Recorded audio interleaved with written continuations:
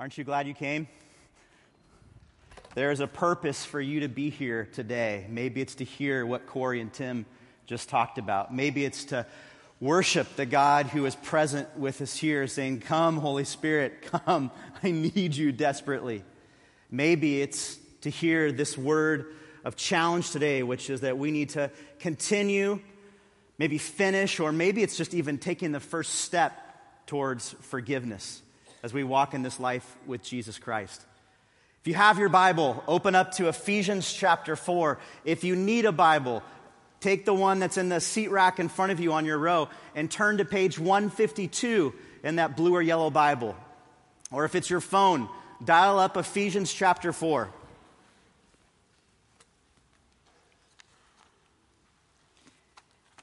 And as you turn there, maybe you're new to the Bible, and I want to give you just a quick overview of what this thing's all about that we're going to be looking at today. The Bible is made up of 66 individual books. There's 39 books in the Old Testament. There's 27 books in the New Testament. Testament is a Latin word meaning covenant or agreement. So there's 66 books that are comprised here in the Bible. We're going to look at one of those books, the book of Ephesians, here today. There's several different authors that have written the Bible inspired by the Holy Spirit. It wasn't just one person who wrote it. There was many people. There was kings like King Solomon, King David. There was simple fishermen like Peter. There was educated doctors like Luke.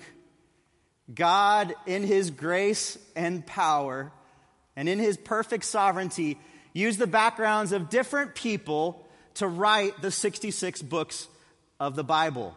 And here's the amazing thing, is that all these authors with distinct backgrounds, they wrote a book that is totally unified. There is one major big story to these 66 books. And you know what that story is? Is that God has come to rescue you and I from sin. Sin that wants to control us and have power over us. God has come to rescue us. He is our Redeemer. And the hero of this scripture is not any person in history. The hero of the scriptures is God himself, who reveals his perfect character, his nature, his power, his grace, his love, his compassion. This is what the Bible is all about. And there's no greater spokesperson for this great story of the scriptures than a guy named Paul. If you're new to the Bible, maybe you don't know Paul's story. We call him Apostle Paul. His name used to be Saul, and he was a religious legalist in the first century. He was a Judaizer. He was wanting to pursue the law to perfection. And the result of his religious legalism was this. He was bitter, he was angry, he was frustrated, and he was disappointed. And that path literally led him to murder, as he is part of this group that goes after this new way, these followers of Jesus Christ, Christians. Paul participates in murdering Christians. A guy named Stephen, you can read about in the book of Acts. But then one day, Paul, this religious legalist, traveling from Jerusalem and Israel up north to what we call modern-day Syria, meets Jesus Christ. Jesus Christ himself shows up to this guy named Paul. And in the book of Acts chapter 9, you see what this conversation looks like when Jesus shows up. Jesus says, "Why are you persecuting me? I am Jesus whom you are persecuting. But get up and enter the city, and it will be told to you what you must do." And from that moment on, based on that interaction with Jesus, Paul's life is forever changed. He goes from being this religious, bitter legalist to having his heart and his life transformed, to being a person who is grace-filled, following the one that he persecuted, Jesus Christ. And now he's even a missionary, going around the world and telling the great story that is encompassed here in the scriptures. Isn't that great? That's Paul. And Paul, inspired by the Holy Spirit, wound up in a place called Ephesus, modern-day Turkey. And it was in the region of Ephesus that he begins to have a heart for the people there, to know Jesus, and he pens this beautiful letter that we call the book of Ephesians. And here in Ephesians chapter 4, I want you to look just specifically at verse 30. And it says this: "Do not grieve the Holy Spirit of God, by whom you are sealed for the day of redemption." I just want to sit on this verse for a couple of minutes, because this single sentence right here has so much power. There is so much to unpack in this single verse, Ephesians 4:30.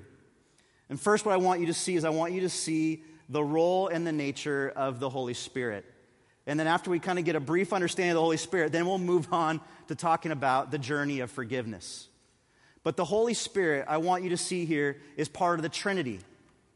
We call the Trinity the God the Father, God the Son, which is Jesus, and God the Holy Spirit. 3 distinct persons, one God. 3 in 1. This describes the Trinity. The Holy Spirit is a member of the Trinity. And over the centuries, people have tried to explain that, and they've used different analogies. All the analogies fall short, but they've tried to understand and then explain to others what exactly is the Trinity. What is this concept of 3 in 1? Is it we're worshiping 3 gods? No, it's one God. But 3 persons? And so someone came up with this idea, the idea of the 3-leaf clover. The idea that there's 3 different clovers here, and you could call it the Father, the Son, and the Holy Spirit, but they're all rooted in the same stem. And so some have found this helpful to describe the Trinity. It's distinct people, but they're all kind of connected together. But this analogy falls a bit short because it makes too much distinction and doesn't emphasize the unity, the oneness of the Trinity. And so while this is helpful, it still falls a bit short. Others have given the example of a man, and they've said, this man, like Steve Camacho is here somewhere. Steve Camacho's birthday is today. And Steve Camacho is a husband, and he is a son, and Steve is a dad. And so that kind of describes the Trinity. You have, he's a husband, relates to his wife one way. As a son, he relates to his parents one way. And as a dad, he relates, a third way. But again, this illustration falls a bit short because it describes a person who changes based on who they're relating to. So you're a husband when you're relating to your wife, but you're a father when you're relating to your kids. And that's not how the Trinity works. The Trinity doesn't morph. It's not like Father now turns into the Son, and the Son, when needed be, turns into the Holy Spirit. No. This doesn't provide enough distinction of what the Trinity is. So on one hand, our analogies fall short because they don't emphasize the unity of God. And on the other hand, they fall short because they don't emphasize the distinction of God. And so what are we to do when it comes to describing the Trinity? Because this is important. This matters. When a Jehovah's Witness knocks on your door, they're going to want to talk to you about the Trinity. And what are you going to say to that? YouTube it? I don't know. This matters. So how do we describe the Trinity? How do we talk about the Trinity? I just want to give you a couple helpful ideas. One is embrace the mystery of the Trinity. It's okay not to fully be able to explain the Trinity. It's important to know that each person of the Trinity is God, but you don't have to explain every single detail. Embrace the mystery of it. Isaiah 55 says this. This is God speaking. "For my thoughts are not your thoughts, nor are your ways my ways, declares the Lord. For as the heavens are higher than the earth, so are my ways higher than your ways, and my thoughts than your thoughts." At some point, we have to recognize our limitation as finite beings trying to describe an infinite God. And yet, we shouldn't just punt at that, like, I don't get it, I don't know, let's move on. The Scriptures, these 66 books, written by a variety of authors, they do give us great insight into the Trinity. One of the things that we see here is that the Holy Spirit is a full-fledged member of this triune Godhead. The Holy Spirit is a person. And as we think through this journey of forgiveness, this is where it needs to start. Understanding the role of the Holy Spirit when it comes to forgiveness. Verse 30 again says, "Do not grieve the Holy Spirit of God, by whom you were sealed for the day of redemption." So this is showing that the Holy Spirit is a person. You can grieve this person who is God. The Holy Spirit is not just a force like Star Wars. My 8-year-old son was playing with his friend Malachi a couple weeks ago, and I came to pick up my 8-year-old. We get in the car, and he goes, "Dad, Malachi knows the Force." I was like, "Really? What do you mean?" He goes, "He had me close my eyes, and I stuck out my hands, and then all of a sudden he used the Force to put a stick in my hands." I'm like, "Whoa, that's pretty cool." "Yeah, Dad, he knows the Force." And so I didn't poke holes on it. I just continued his Star Wars fantasy, which I know half of this room is still in as well. But the Holy Spirit isn't an impersonal force. The Holy Spirit is personal. The Holy Spirit knows you and loves you, just like the Father does, just like the Son, Jesus Christ. And the Holy Spirit can be grieved by our sinful actions and our internal attitudes. If you're in Ephesians chapter 4, verse 30, now just go up a few verses to verse 25. We looked at this last week. I want to just read it again. Verse 25 of Ephesians 4 says, "Therefore, laying aside falsehood, speak truth each one of you with his neighbor, for we are members of one another. Be angry and yet do not sin. Do not let the sin go down on your anger, and do not give the devil an opportunity. He who steals must steal no longer, but rather he must labor, performing with his own hands what is good, so that he will have something to share with one who has a need. Let no unwholesome word proceed from your mouth, but only such a word as is good for edification, according to the need of the moment, so that it will give grace to those who hear." And then again, "Do not grieve the Holy Spirit of God, by whom you were sealed for the day of redemption. Let all bitterness and wrath and anger and clamor and slander be put away from you, along with malice." The scriptures are pointing out here that the Holy Spirit, as a person, as a member of the Trinity, can be grieved.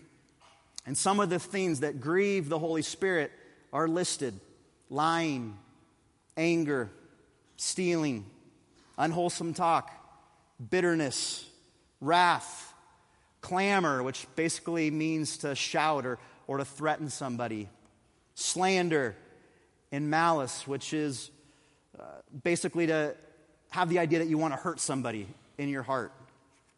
These things grieve the Holy Spirit.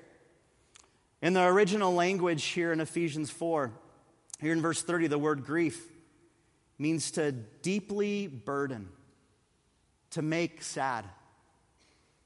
So our outward actions and our internal thoughts can actually grieve God. Have you ever thought about that for more than a second? It's crazy. I think sometimes when it comes to sin, we classify it. We say, okay, there's certain sins and they're really bad because they impact other people. And then there's kind of like a second tier of sins that aren't so bad because really they don't really impact anyone else. They're more internal thoughts. And the only person maybe they hurt is myself, but it doesn't really affect anyone else.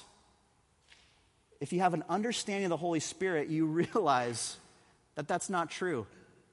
That every one of our sinful actions and attitudes, even if it's internal, that no one else sees, the Holy Spirit knows and sees and is grieved by those actions and those thoughts.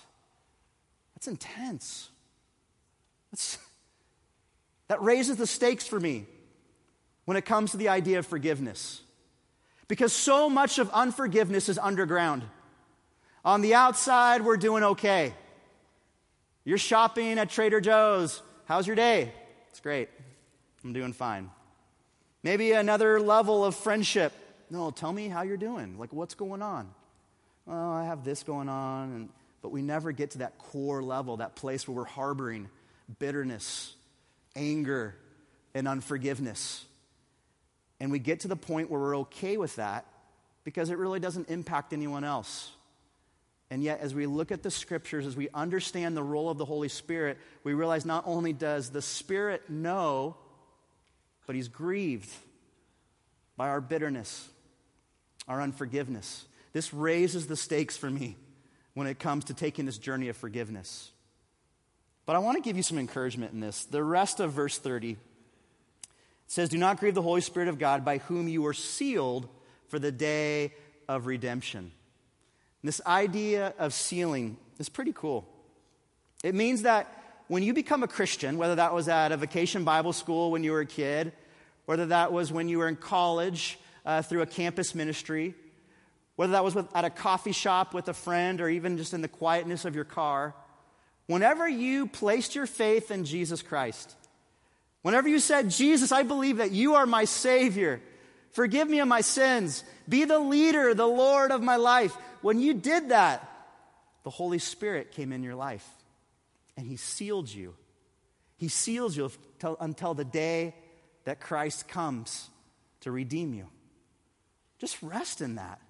What that means is that even when you grieve the Holy Spirit, He won't leave you. That's an encouragement to me, because as I live my life, boy, it starts to become burdensome. We're going, okay, I know I'm grieving the Spirit. I know I'm struggling with this. Lord, what am I going to do? Take heart. The Spirit will never leave you. He won't get over you. He will not give up on you. Know that. Be confident of that. Rest in that. And yet understand that there is consequences to grieving the Spirit. He will not leave us, and yet we experience consequences when we sin. See, the Holy Spirit's goal for our life is to bring glory to God through our lives. And the way the Holy Spirit does that is He causes our lives to reflect Jesus Christ. He allows our lives to follow God's will. He gives us the power and the strength to grow. So hopefully who you are today as a follower of Jesus is different than who you are tomorrow, because the Spirit is growing you and changing you and moving you on this journey with Jesus. And yet, when we sin, the Spirit's grieved, and the Spirit's power is not evident in our life. And so a Christian life that is meant to be full of hope and joy and marked by grace and forgiveness instead looks despairing and discouraging. And we have this inner conflict between what the Spirit wants and what our flesh is doing. And that just creates turmoil in our life. And one of the byproducts of that is people around us see it. And they go, if that's what being a Christian is, why bother? That guy's miserable as he tries to pursue Jesus. And the reason that's happening is because that person is grieving the Spirit by their sinful actions and their internal thoughts. And so we don't live the life of victory that God's calling us and wanting us to live. And so here's the big question. This is what I've been wrestling with, and I invite you to wrestle with as well. How do we live this Christian life? Not enchained to bitterness, unforgiveness, but instead just living lives that are free, marked by just tangible grace, marked by contagious and enthusiastic forgiveness for others. How do we live that type of life? That's the life that I want for you, and that's the life that I want for myself. And this journey begins or continues or even ends with this idea that there must be a supernatural exchange. Look at verse 30 again, down to 31 of Ephesians 4. It says, "Let all bitterness and wrath and anger and clamor and slander be put away from you, along with all malice. Be kind to one another, tender-hearted, forgiving each other." You see, there needs to be a great exchange. An exchange from bitterness to kindness, from anger and wrath to forgiveness. Now, there's a few ways that exchange can take place. There's ways that we can muster up that exchange. But those exchanges have conditions to them when they're in our own strength. We can temporarily exchange bitterness for kindness. But usually, we're willing to do that when there's something in it for us. So I will give away my bitterness towards this person who's injured me, and I will choose to live in kindness towards that person because they're my parent and they give me money for my car. Or I choose to exchange my anger for my coworker because I really need their help on this project. And so we have conditions to this exchange. But it doesn't last very long. As we all know, we could all stand up here and tell our stories, right? So conditional responses to this exchange don't work. We can temporarily forgive people, kind of on the surface, you know. We have a meeting with them. We talk out our differences. We agree to disagree. And we say we forgive one another, and then we move on. But how long does it normally take for bitterness to begin to creep back in to that relationship? Sometimes just a mere minutes, sometimes hours, days, but we can't hold it off.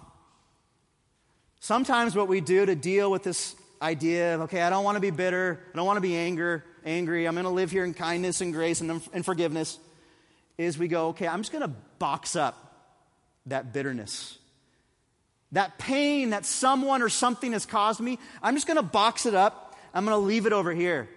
And when I'm walking this journey of life, when I come across that box, I'm just going to step around it. Like, peace out, don't need to deal with you. Every once in a while, we're invited or forced to deal with that box. It's a reunion of your high school class, and you see that person. It's a family gathering where you can't avoid being in the kitchen with that person at the exact same time. And we're forced to deal with that box a little bit, but it's painful, and so we just kind of box it back up as quick as we can, throw some duct tape on it, and then move away. And so basically we ignore it. That's how we try to become kind and forgiving, is we just ignore it. So none of these options are good options. They don't deal with the core root problem. What we need, and Eric even alluded to this in his time with announcements, is we need a deep core change. We need a supernatural change. Because it is not natural to choose forgiveness. It's not. Think about, and I'll just take kind of a basic example. Think about you're on the 55 freeway today. You're with some friends, and so you're in the carpool lane. You're driving on the carpool lane, and then on the 55, you're headed towards Newport, and then you know how the traffic around John Wayne always backs up right there? And so the other 4 lanes are backed up. You're in the carpool lane cruising, and then someone just quickly shoots over, and they cut you off, and you slam on your brakes, and then all of a sudden you honk because you're just scared, and you're kind of angry, and then they give you the 1-finger salute, and you go, no way. This person just cut me off, and now they're cursing me. And so this anger begins just to rage inside of you. You're not even sure where it comes from, but it's come quick, and you're ready to go. And you have a couple options at that point. You can tailgate them and try to intimidate them. You can follow them off the freeway. You can, I'm not saying I've ever done this, but you can get a hot cup of coffee and throw it on their windshield when you stop at a stoplight next to them. You can take this a lot of different ways. It's not unnatural to do any of those things. Those things would come easy. And yet, what does the supernatural look like?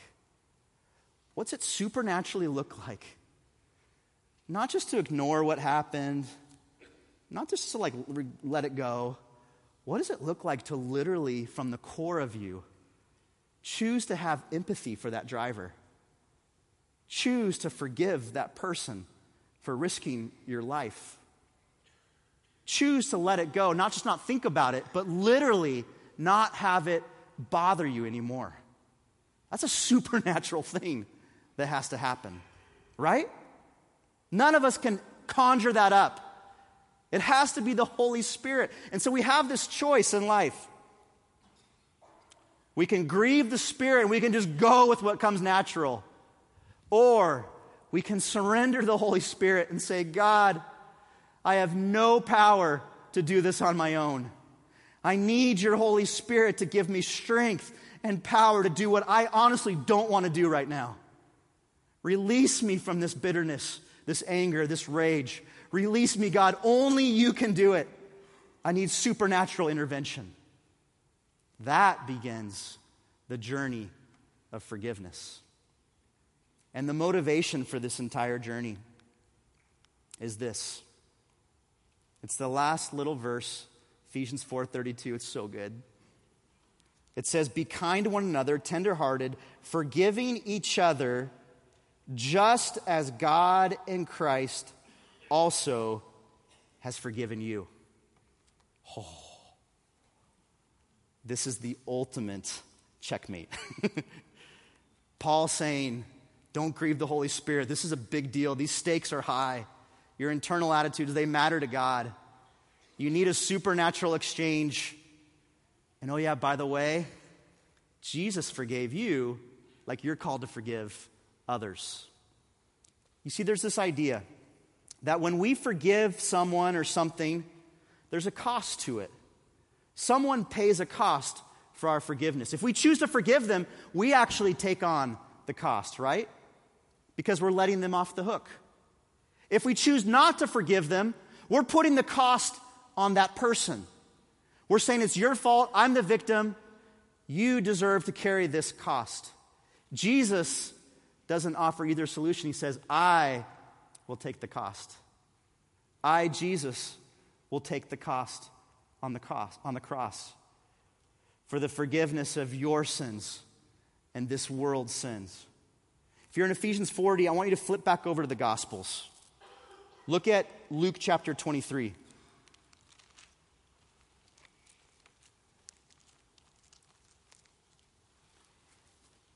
We dive right into the setting of the crucifixion here in Luke chapter 23.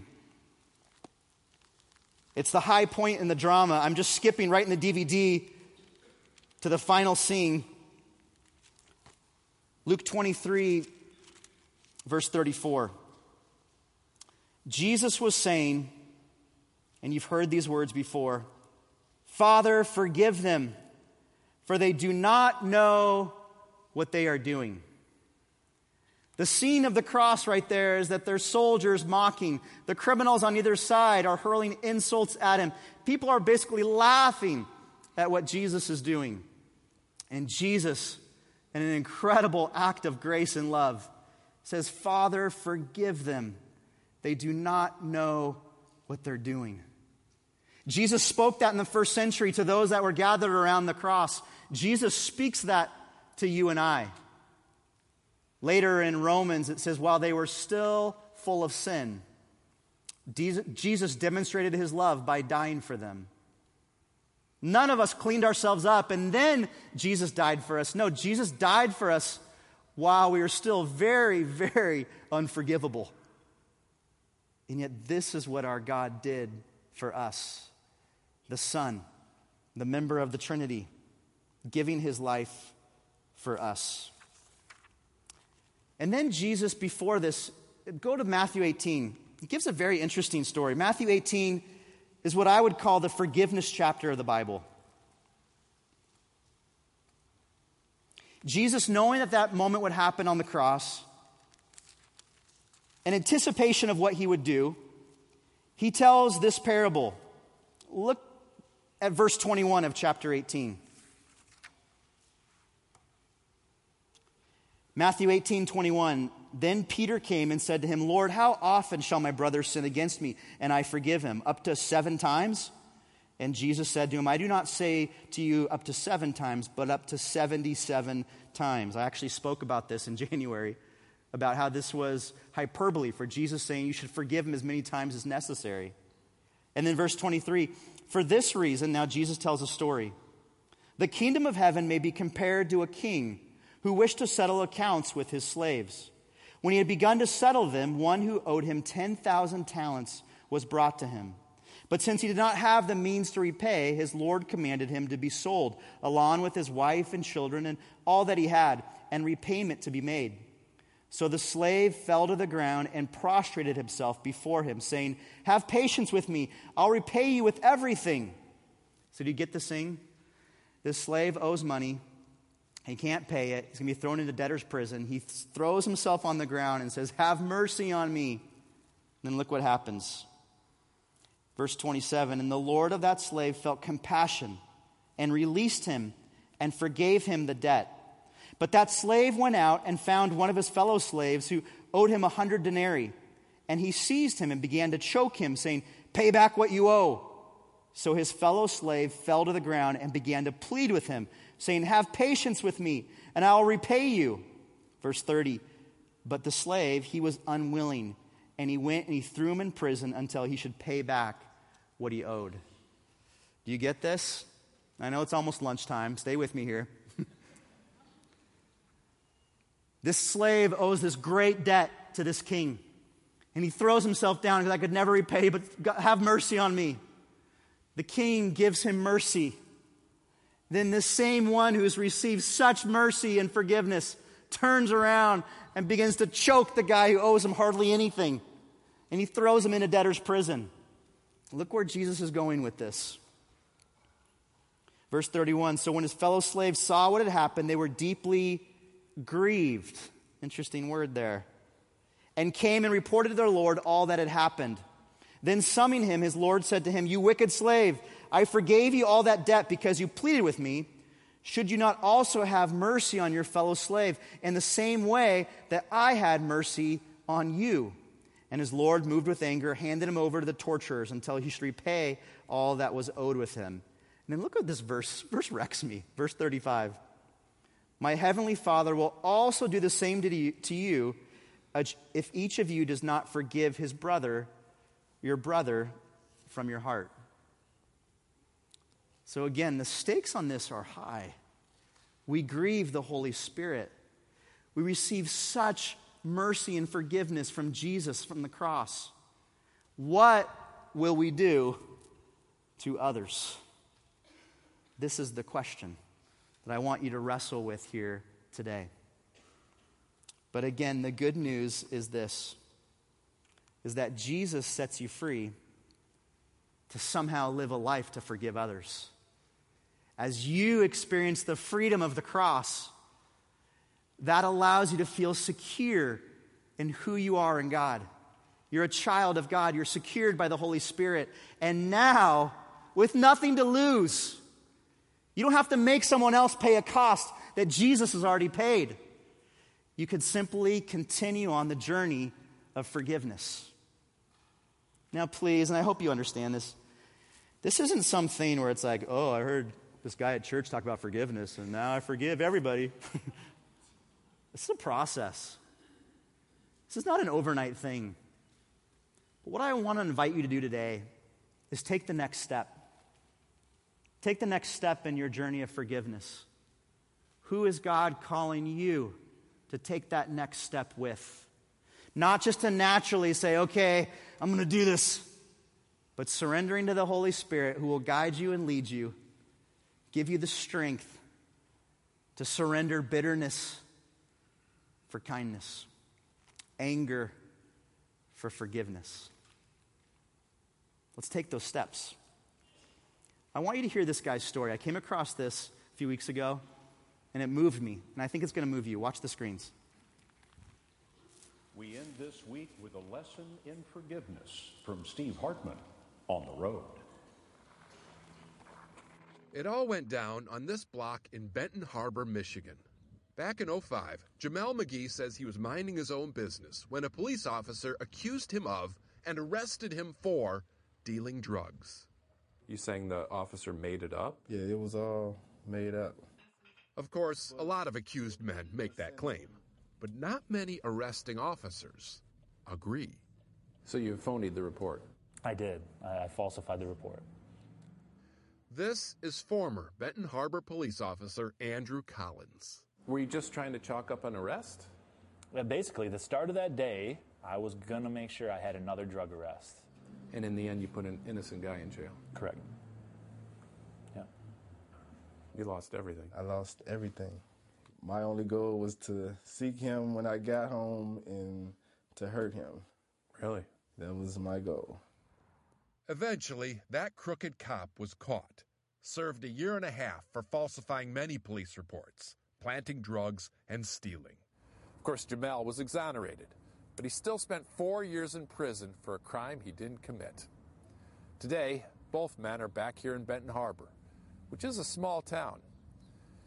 Maybe a little too small. Hey, guys, thank you.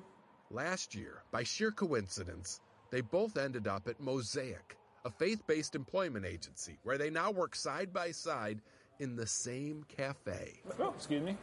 And it was in these cramped quarters that the bad cop and the wrongfully accused had no choice but to have it out. And I said, honestly, I have no explanation. All I can do is say I'm sorry. And Jamel says that was all it took. That was pretty much what I needed to hear. Today, they're not only cordial, Saturday, we went to the trampoline park. they're friends. We talk about life. Such close friends. Not long ago, Jamel actually told Andrew he loved him. And I just started weeping because he doesn't owe me that. I don't deserve that, Did you forgive for his sake or for yours? No, for our sake. Not just us, for our sake. Jamel went on to tell me about his Christian faith and his hope for a kinder mankind. He wants to be an example. So now he and Andrew give speeches together about the importance of forgiveness and redemption. Grab this, we'll set it over there. And clearly, if these two guys from the coffee shop can set aside their bitter grounds, what's our excuse? Steve Hartman, on the road in Benton Harbor, Michigan. And that's the CBS Evening News for tonight. Isn't that awesome?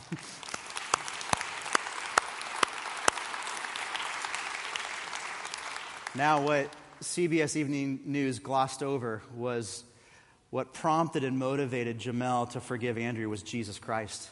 He met Jesus Christ in a real way, and I actually verified that. I emailed Jamel and this cafe in Michigan and heard back, hey, this is true. This is all legit. This isn't just some temporary thing where they're on high. This is truly deeply grounded in both of their relationships with Jesus Christ. This is what God can do for us as a community. And so I want to invite you to take this journey today, another step in the journey. But the journey isn't meant to be lived alone. We need brothers and sisters that will help us on this journey. We have the Holy Spirit leading and guiding us and prompting us. We have Jesus as our example, but we need one another because this journey can get discouraging. We can take a step forward and then be like, too painful. That's when the community, better together, comes alongside, prays for one another, encourages one another.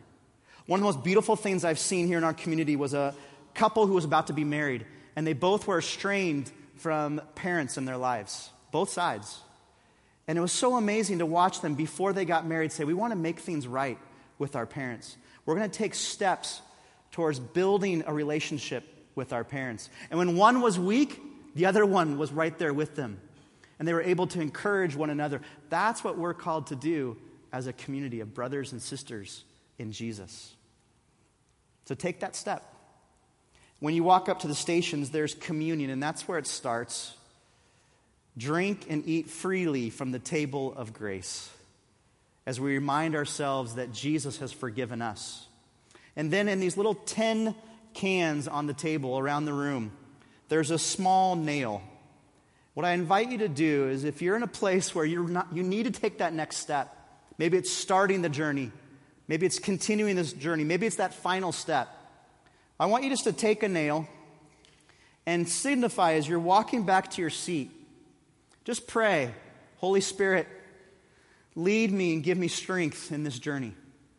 And then also ask as you walk back to your seat, holding this nail, thank you, Jesus, for healing me, changing me. Show me people in my life that I need to walk with this through. Who are people that need to come alongside me and help me in this journey? And so with that, I invite us to worship through music, through visiting the stations, through giving. Let's respond to Ephesians chapter 4. Pray with me. Father, we thank you that you are the God of Jamel and Andrew. You're the God of all of us here that claim you as Savior. We pray that you would give us the strength and the courage to take the next step. Many of us say, nice for you to say, Matt, but not buying it. God, I pray that you would change hearts in this space right now. In Jesus' name, amen.